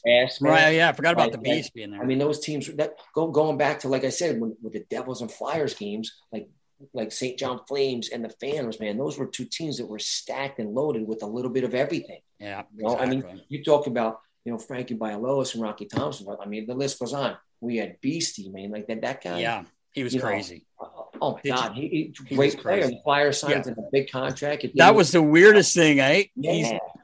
He was on an American League deal though, I think. American League deal. Homer signs him, Riles. They give him $1 million signing bonus. And he's playing against us in the finals, and he's already coming to Philly the next year. It was one of the weirdest things ever. Was that weird in the room? No, that wasn't weird in the room because we were so happy for the guy, man. Okay. He literally fought his way up from freaking played 4 or 5 years of junior hockey, 3 different teams, starts in the East Coast, like literally fought his way up and turned into a good player. And he was touted to be like another Mark Tenorti. Right. You know what I mean? The defenseman that can move the puck. Play solid D, toughness, kill penalties, like great team guy.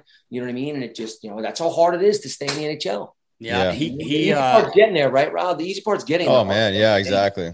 What are you talking about? I go, you just keep going. The easy part's getting there for a day. The hard part is staying there. Yeah. Stay in there. Yeah. And Beast, I remember obviously the next year I became good buddies with him. We got along really well, but it was funny, even though he had signed with us, he was still trying to break guys' wrists out there. That guy with his sticks. I mean, no practice. He was the best. Oh my God, he was. He only knew one way to play. That's why those are the teams that are successful too. Like the Devils, when I came up with the Devils, there was fights in practice all the time. You know what I mean? Yeah. Like, you know, and it was like, okay, because you're a family. You know what I mean? Right. You know, and I don't think there's probably not that much of that anymore in practice, but that's how it was. Like Scott Stevens, Kenny Danico in practice, man, playing against those guys. Oh, boy. And they never took days off either. Yeah. Right. I team they could take days off, but they never took days off.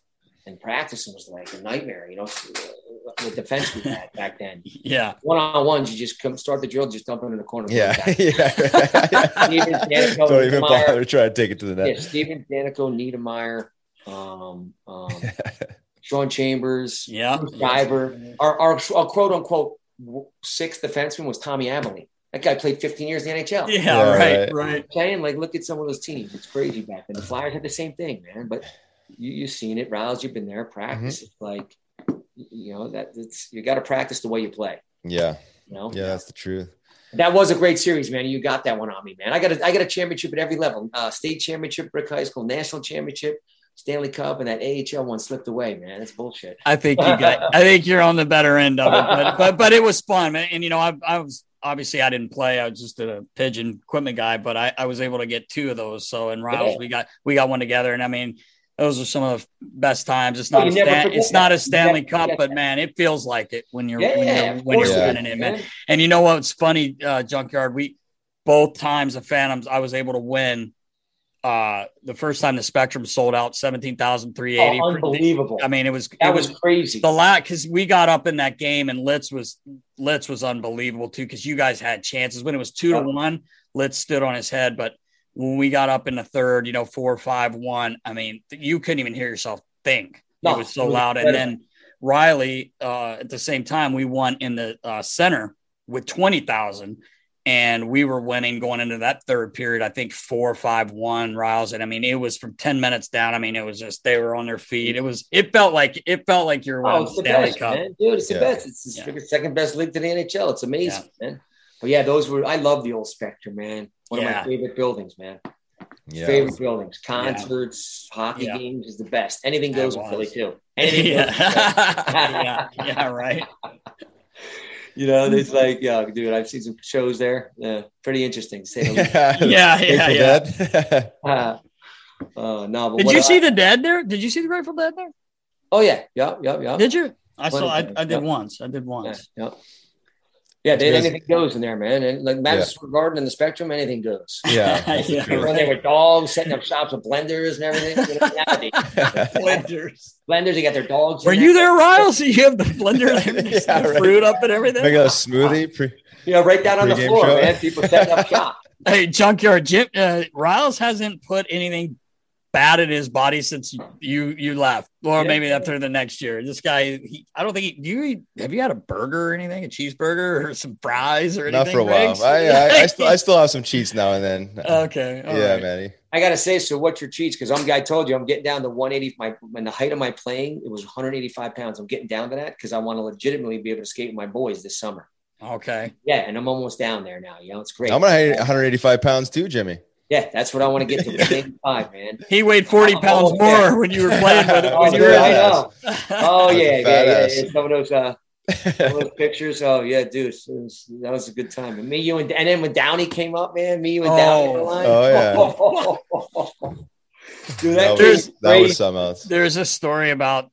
Dude, he's like the old Stan Jonathan, man, from the Boston Bruins. Oh my God, Downey, that kid. If he could have kept his head on straight, man, he could have played 10, 15 years in the NHL because he was a good. He was good. Somebody said, I remember when he wasn't afraid of anybody. No, he had a little switch in there. Yeah, 3 screws loose instead of 1. Instead of 1. Yeah. I remember. I think it was Ryan Malone. I think Bugsy Malone said he's one of the best players from the Circles End. Yes, unbelievable that he had ever played with, which is a pretty good compliment. I mean.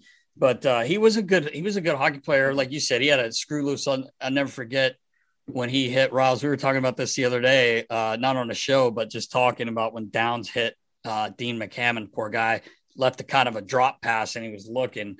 Downs may have been a couple seconds late on the hit, but I mean, it was that was 07-08 training camp. Yeah, exactly. Yes, exactly. Yeah. And I mean, that poor guy, Dean, he played a little bit for the Flyers, but he was out, but everyone jumped on Downs. And I remember McCammon getting drugged along, but he was out cold though. And he was hooked onto someone's leg somehow. And I just remember thinking, Jesus, someone get to him. Like he was out cold. And then not funny. I mean, looking back, Dean's fine and everything, but looking back, Clarkie, obviously we're in Ottawa, we're in Canada. So many reporters around Clarkie want to get a word. And he's like, clean hit. Had his head down, clean hit. I'm like, and then so he gets suspended 20 games. 25, I think, right? Hey, wow. Yeah. Then we start the season in Vancouver. That's right. Jesse Bowlery, and Jesse Bowlery's had something with Kessler. And, I don't think too many people were unhappy with what he did to Kessler. You know what I mean? But he got suspended another 20 games for that. Yeah. Well, that was definitely suspendable what he did. Yeah, for sure.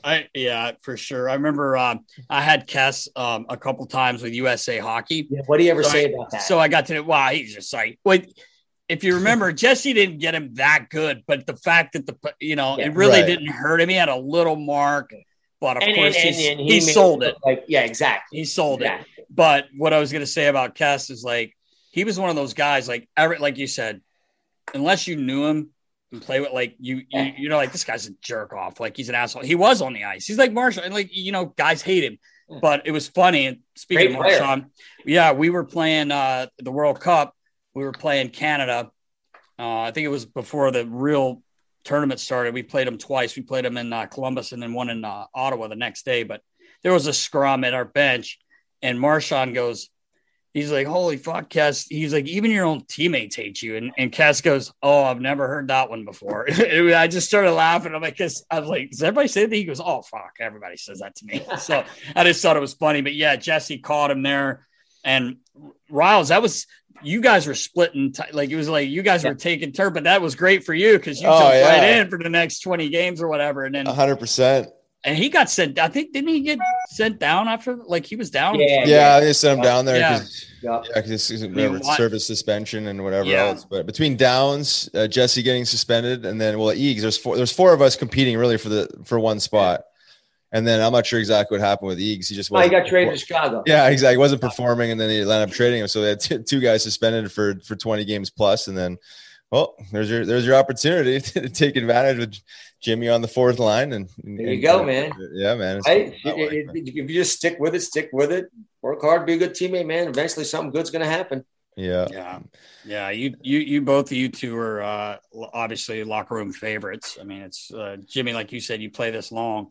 You don't stick around if you're not a team guy, good guy, and you guys both were locker room favorites. That's for sure. Hey, Jimmy, I was going to ask you, you touched on a little bit your dip in your career. I remember you talking to me when we're upstairs in the weight room before practice at one time about this revival of your career. And I thought I remembered you maybe breaking your back or having some serious injury that kind of threw a wrench in everything. And then all of a sudden you switched your whole routine around, and you kind of touched on it a little bit earlier. Can you talk about that? Because I think it's pretty powerful for you to first of all acknowledge it and do something about it, and then lengthen your career another 7 years or so after making those adjustments. Lengthened my career 12 years, man. Like I said, the easy part was getting to this. I was best in New Jersey as a kid, best in high school. I get a scholarship, get drafted, the best in the country in college. I signed pro, and the best in the minor leagues. You keep chipping away at it. I get up, I sign 2 nice contracts, win a Stanley Cup on top of the world. Get married, all of a sudden, 27/turning 28, I get sent back to the minors.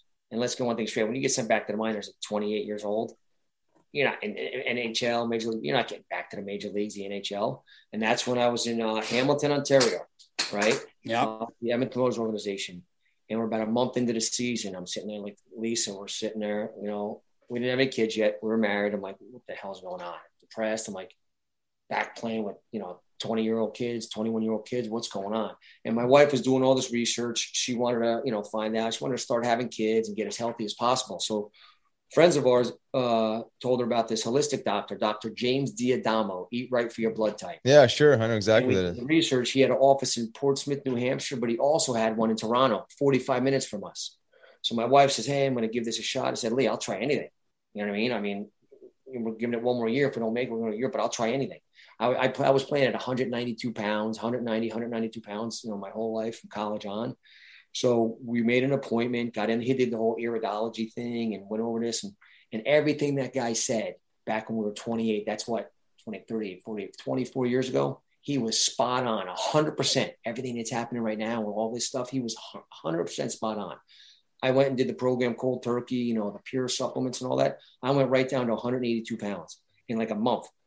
But I had a neck injury and let me regress a little bit. I had a neck injury that year and the freaking doctors up in Canada are fucking brutal. They're telling me I'm never going to play again, this and that. I'm like, what are you talking about? So then my agent found me a specialist in Rochester, New York. The guy laughed. He goes, what? He goes, you have your C4, C5s. It's, condensed, whatever. He goes, listen, it happens with football players, hockey players, boxers, all contact sports. You're going to be fine. You just got to give it rest. There's nothing you do and you'll be fine. So I missed about 2 months, almost about 2.5 months. But that in the meantime, I was getting into the whole organic, natural way of living. That's when I basically cut out all drinking during the season, would pick my spots once in a blue moon. And I went right down to 182 pounds. But I'm like, holy shit, I called the doctor. I'm like, man, I just lost 10, 12 pounds. Listen, I didn't tell you I couldn't have pasta, just get, certain type, right. But, not as much. But then I adjusted everything. And lo and behold, I played 182 to 184. I spent the next 12 straight years without a day in the minors. Let that sink in, you know what I mean? And you saw me in my last couple of years at me. Like, I didn't put a bad thing in my body, And I'm a firm believer, man. What your body can do, your body can heal itself. Oh, basically. For sure. It's designed to. I have zero issues with my neck since then. Nothing. You know what I mean? My joints, everything. It's great. Yeah. All put into your body. And to this day, I obviously got away from it a little bit, retirement, but I feel great. You know what I mean? My wife and I are still into it. We have our own nutrition company now. We do a whole supplement line and organic, all natural products. It's great. Yeah. I'm a firm believer. We always go back to the book. It's one's man food is another man's poison. It's a great book, but you can only get it from the bad. Dr. James D'Adamo, he has a son, Peter, who's out of Connecticut. He's a little more lenient. But Dr. James D'Adamo, right off the bat, he gives you this list of stuff that does nothing for you nutritionally. Nothing. Chocolate, soda. I mean, the list goes on and on. Don't let anybody tell you any different. These things right here do nothing for you.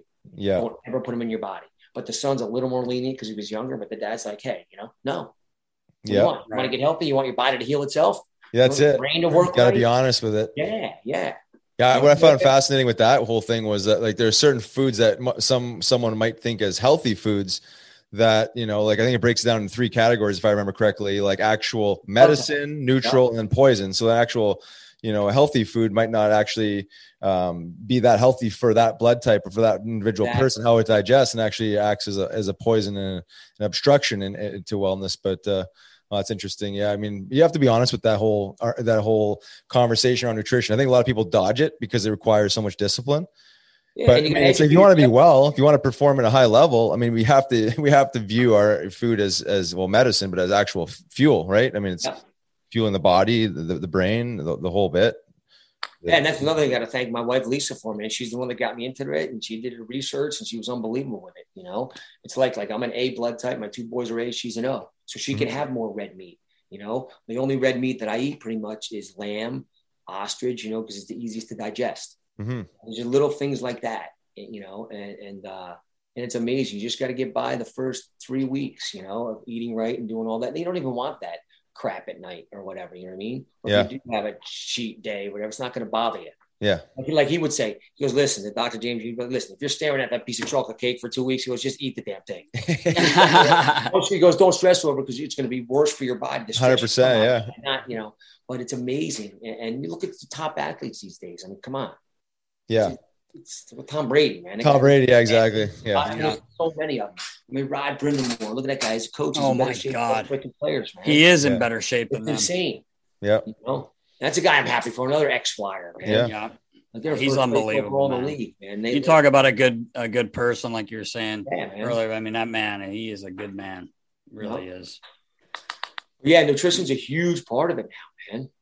Yeah. It was little by little. Like when I first came in early 90s, 90, 91, we wheel a quart of beer in right after the game. Guys, right. Oh, yeah.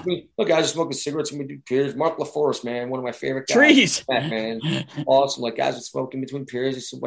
And then 6-7 years into it, you if you had to get beers, you get it from the trainer, in the back. You just didn't bring it in front of everybody. And, it's just the progression of making things better. That's all. Yeah. Yeah, 100%. And then the other thing I noticed with you too is, and, I think this is becoming obviously and has become a big part of it is just like just your daily maintenance. Like you knew what you needed to do as a veteran guy, versus like a 20-year-old kid that would have to maybe pour in a little more effort, in the gym and whatever else. Yours is like maintenance, but you had this little routine. I remember I think it was mainly around your back and your neck, maybe. The core and the whole bit, but just every day. Every day. But but that stuff in conjunction with the nutrition, was a huge piece of your career. And like you said, like, I think everyone's kind of adopted this somewhat now because there's chefs in each locker room and the functional crazy is so elite now that, there's like basically what you've taken with your philosophy and implemented it as an organizational one now. Every organization pretty much does it. But now it's like the piece that's missing are the guys that are physical specimens, but what separates a guy that doesn't make it now? And you said it earlier, it's the mind, right? It's like that piece between your ears that, some guys have it, some guys don't have it. Again, my wife, in the last 2 years, man, like it's been 14 months. We don't watch TV. I haven't watched TV going on 15 months now. My wife and I cannot do that. Not a chance. No, I'm telling you right now, we're going on 15 months. No TV. Like I'll watch my son's games on the Big Ten Network. We won't watch the commercials, and I'll still watch some hockey. But when the commercial comes on, I put it on mute. Don't listen to anything. Nothing. Yeah, good for you. Like nothing. And I tell you, no TV, nothing. You know what I mean? And my wife's we've been in. It's been amazing the last year and a half here. It's high fructose corn syrup on a TV screen, right, Nast? No, what? All right, now you guys are for the brain. For the brain, man. Listen, I never thought in a million years I wouldn't watch TV for 15 straight months. Turn the tube off, Nast. Turn the tube off. Not a chance. All I watch is sports anyway. It's not like I really. I don't watch much more than that. I mean, a movie here and there, but. Anyway, I could not do that, bro. I've got a TV literally almost in every single room in the house, man. If I'm doing something, I even have one in my shop. I have it on NHL Network because people come in and sit down and watch anyway. But like I said, I keep up on the NHL, but I don't, it's just, it's been great, Yeah, man. Because it's right between your ears, right, yeah, Ralph? It is. It's so true. There's so many distractions, right? Now the cell phones and every app possible underneath the sun. It's easy to get pulled away from what you need to be doing. Whether you're a pro athlete or a 9-to-5 or whatever else, it's easy to get distracted. But I think that's the biggest lesson for the young kids is just to staying focused. I got 2 young kids, and every day, 20 times a day, I'm just like, focus. It's like it's hard to teach focus, but if you don't create an environment that supports focus, you're never really going to learn it, right? Hey, think about it too. It all started back in the day with Space Invaders, Asteroids, and Pac-Man. Right? Right. And now it's like, what is it now though? And that's just as bad as what they have now, right? For sure. Space Invaders, Asteroids, Galaga, Pac-Man, right? Galaga, that was my favorite. They have what's it called, the Xbox thing, right? And there was I read a thing a couple years ago, Vancouver. They had to ban Xbox from on the road. The kids are playing in every. Oh, they're still playing until 3, 4, 5 in the morning. Oh yeah, you know what I mean? 100%. But it started way back with us with freaking again Asteroids, Pac-Man, Elvis was given what's it called, PS5. I don't know those things. I can't play. So he's got the hockey game, and I'll let him play. Like he loves playing. It's kind of, I don't know if it's teaching him things, but it's funny how he plays and watching him play. It helps him on the ice, you're saying. I know that sounds crazy, but he recognizes things a little bit better. But anyway, I only let him get on there for like 45 minutes because he would stay up there because but I remember being in college one time. I'm not a video game guy, but we started, somebody had one of those Sega things or whatever they were called. And we made a hockey tournament. So you had to pick your team out of a hat, and we had so many guys. And I remember, like just learning how to play. That's all I wanted to do. It's all I could think about during my soccer or basketball practice, getting back to practice because I had a game the next day because we had schedules. Yeah. And you played so many games and then you went to the playoffs. It was like a real league. And I'm like, after a month, I'm like, I got to stop. That's all I'm doing. And I quit. Answer the phone, Jimmy. It could be one of you could be getting a call again. You know what? I don't even know why we have a house phone. I was going to say. I didn't know they existed anymore. Right? We literally never use it. And it's all telemarketers, man. They're following us coming everywhere. I think Lou's trying to get a hold of you, the Islanders. He wants you to go to the Islanders for the playoffs. No, guys, this has been great, man. Yeah, we appreciate you coming on, man. It's been awesome. Thanks, brother. Nice to reconnect. And definitely, man, definitely. And man, I'm watching it. I'll spread the word. I love watching you guys show. It's awesome, and I'm glad you guys are doing well. And Riles will connect after this. And Nasty, same thing, man. I'm still looking. I still need my Flyers tracksuit, man. So I don't know what's up. Well, I can't help you much with that right now. I might actually. That's the only thing I didn't stock up on when I went. I was gonna say I'm surprised you didn't, because you had more gray shorts and T-shirts. They have no logo on them either, Riggs?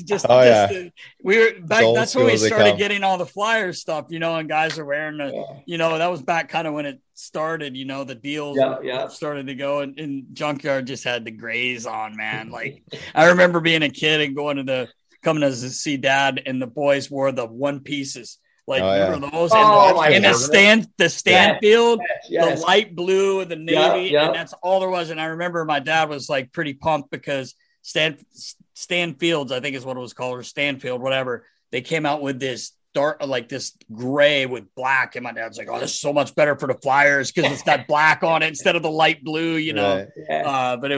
But Junkyard had the grays. I used to love the little folding up.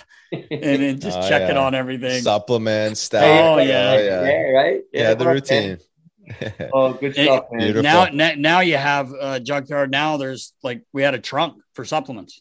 It's crazy how much it's, I mean, but it's a good thing, I guess. It's what they. It's not a bad thing, man. It's not. You do the right thing. It's only going to help you. One last thing, Junkyard. I was just thinking about this because you could probably relate, because you were playing in the league right when I came in. The amount of things you took on the road, we could put everything for a road trip in a van, and I'm not kidding you. The trunks were a jersey trunk.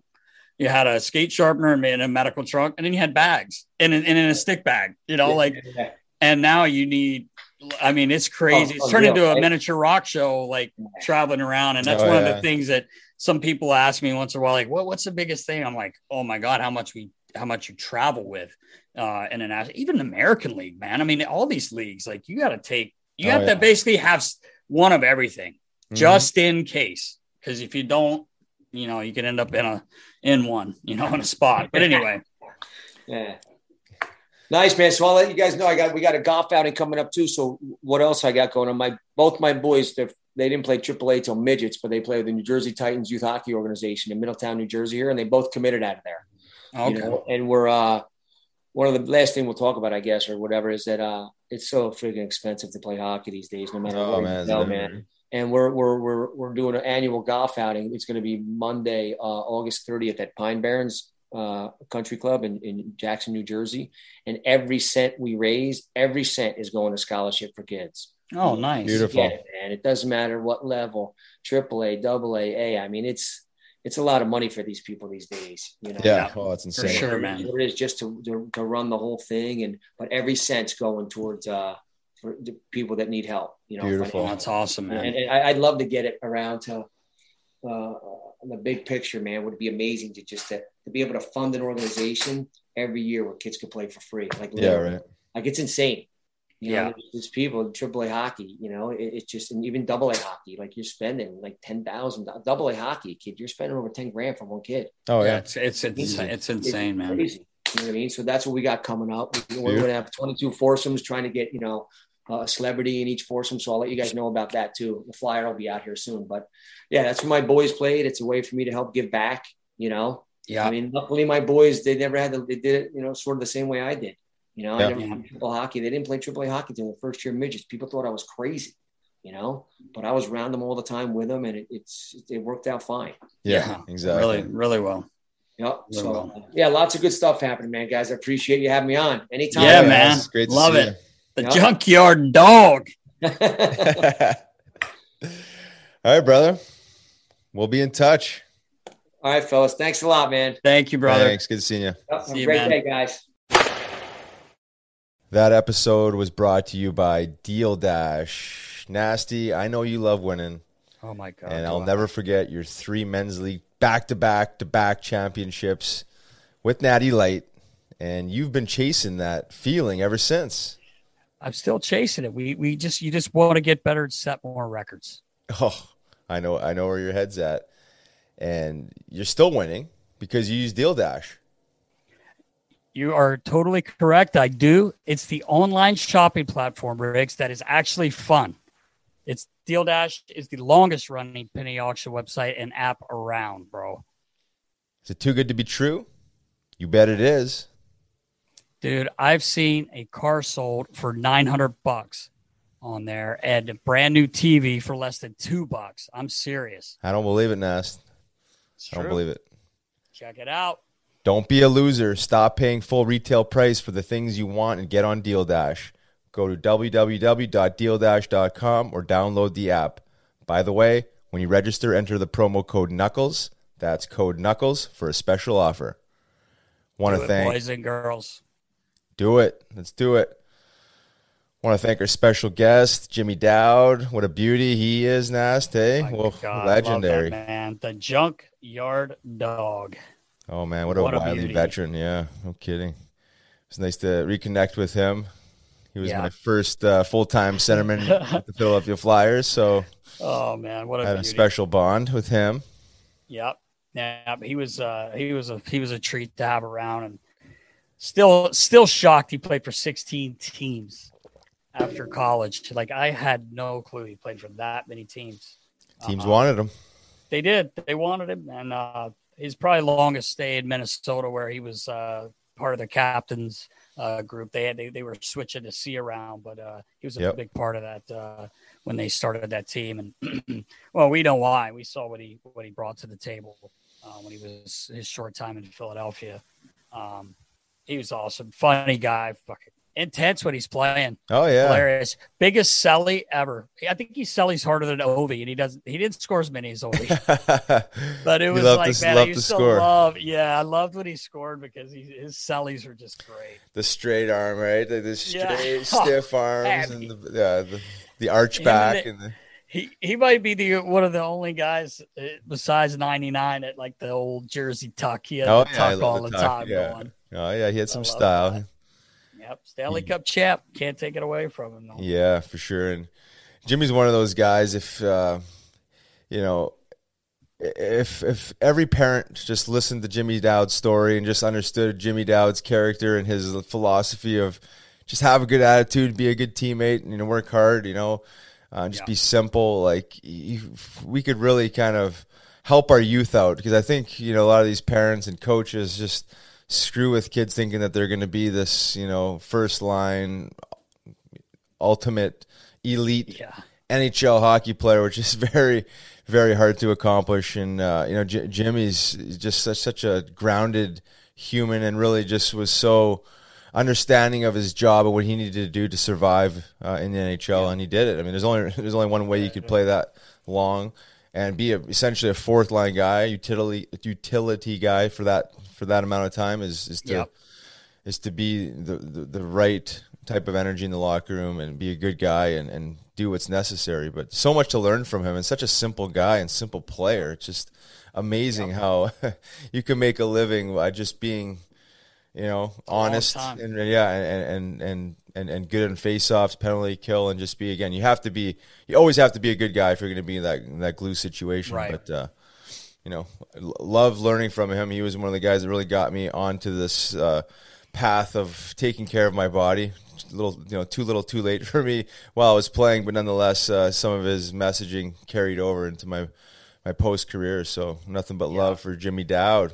And too, Riles, like we talked about, there were lots of times in his career where he could have just said, you know what, going to pack it in, maybe go overseas and play.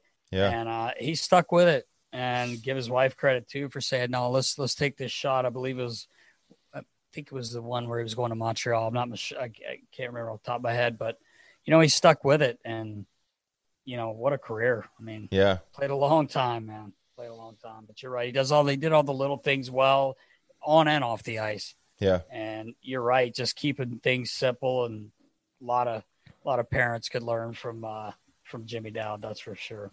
Yeah, for sure. Well, he's got two boys there that they're blessed to have a mentor like him, and they're doing well, obviously, in their respected leagues and age groups there. But what an awesome dude, and into some different business ventures as well. So carrying that same attitude into that team atmosphere of business, and wish him the best. But really appreciate him coming on and spending the time with us. Great. It was nice to see old Junkyard. We could stay on. We could have stayed on forever. Oh yeah, too. Just talking. He's not hyper at all. He's like me. He just gets fired up. Gets he wants excited. To talk, and it's great. Yeah, he thinks of a story. He just gets it. Yeah, right. That was good stuff. He's a man.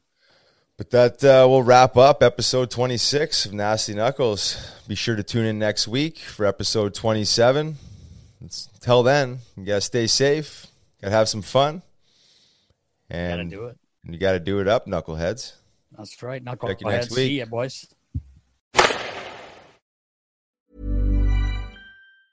Hi, I'm Daniel, founder of Pretty Litter. Did you know cats tend to hide symptoms of sickness and pain? I learned this the hard way after losing my cat, Gingy. So I created Pretty Litter, a health monitoring litter that helps detect early signs of illness by changing colors, saving you money and potentially your cat's life. Pretty Litter is veterinarian developed, and it's the easiest way to keep tabs on your fur baby's health right at home. Go to prettylitter.com and use code ACAST for 20% off your first order and a free cat toy. Terms and conditions apply. See site for details. Even when we're on a budget, we still deserve nice things. Quince is a place to scoop up stunning high-end goods for 50 to 80% less than similar brands. They have buttery soft cashmere sweaters starting at $50, luxurious Italian leather bags, and so much more. Plus, Quince only works with factories that use safe, ethical, and responsible manufacturing. Get the high-end goods you'll love without the high price tag with Quince. Go to quince.com/style for free shipping and 365-day returns.